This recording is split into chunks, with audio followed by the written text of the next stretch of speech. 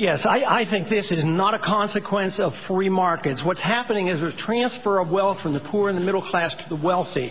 This comes about because of a monetary system that we have.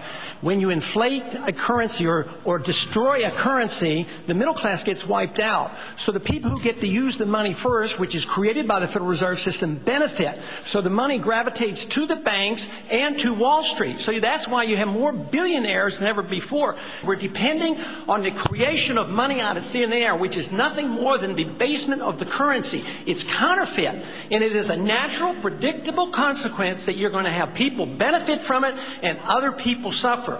It's always the poor people that suffer the most, but the politicians and those who get to use the money first, like the military-industrial complex, they make a lot of money and they benefit from it. Today, this country is in the middle of a recession for a lot of people. Poor people know about it. The middle class knows about it. Wall Street doesn't know about it.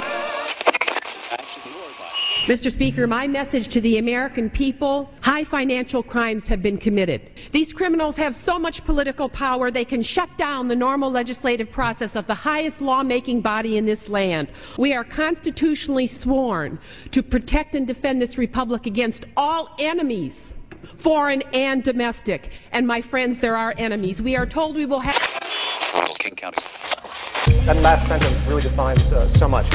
The world is divided into two blocks, the Plutonomy and the rest.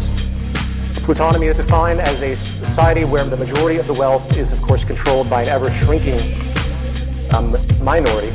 And as such, the economic growth of that society becomes dependent on the fortunes of the wealthy minority and not the rest of the people. Where they, the wealthy elite, the Plutonomy, can now just trade amongst themselves and forget about the lower classes. In other words, so much money is being moved around between the rich that the public consumption patterns are nearly irrelevant. I hope it settles in what people at the top are really thinking about behind the financial system.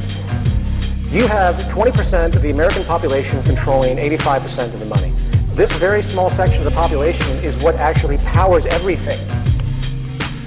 What this means is that the financial system has little incentive inherently to care of 80% of the public.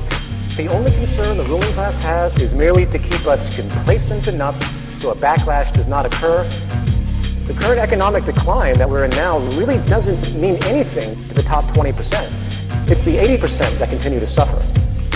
But hey, who cares? Evidently, the top 20% power the economy anyway, and I'm not even going to go into what this means in regard to our naive assumptions of democracy in the modern world.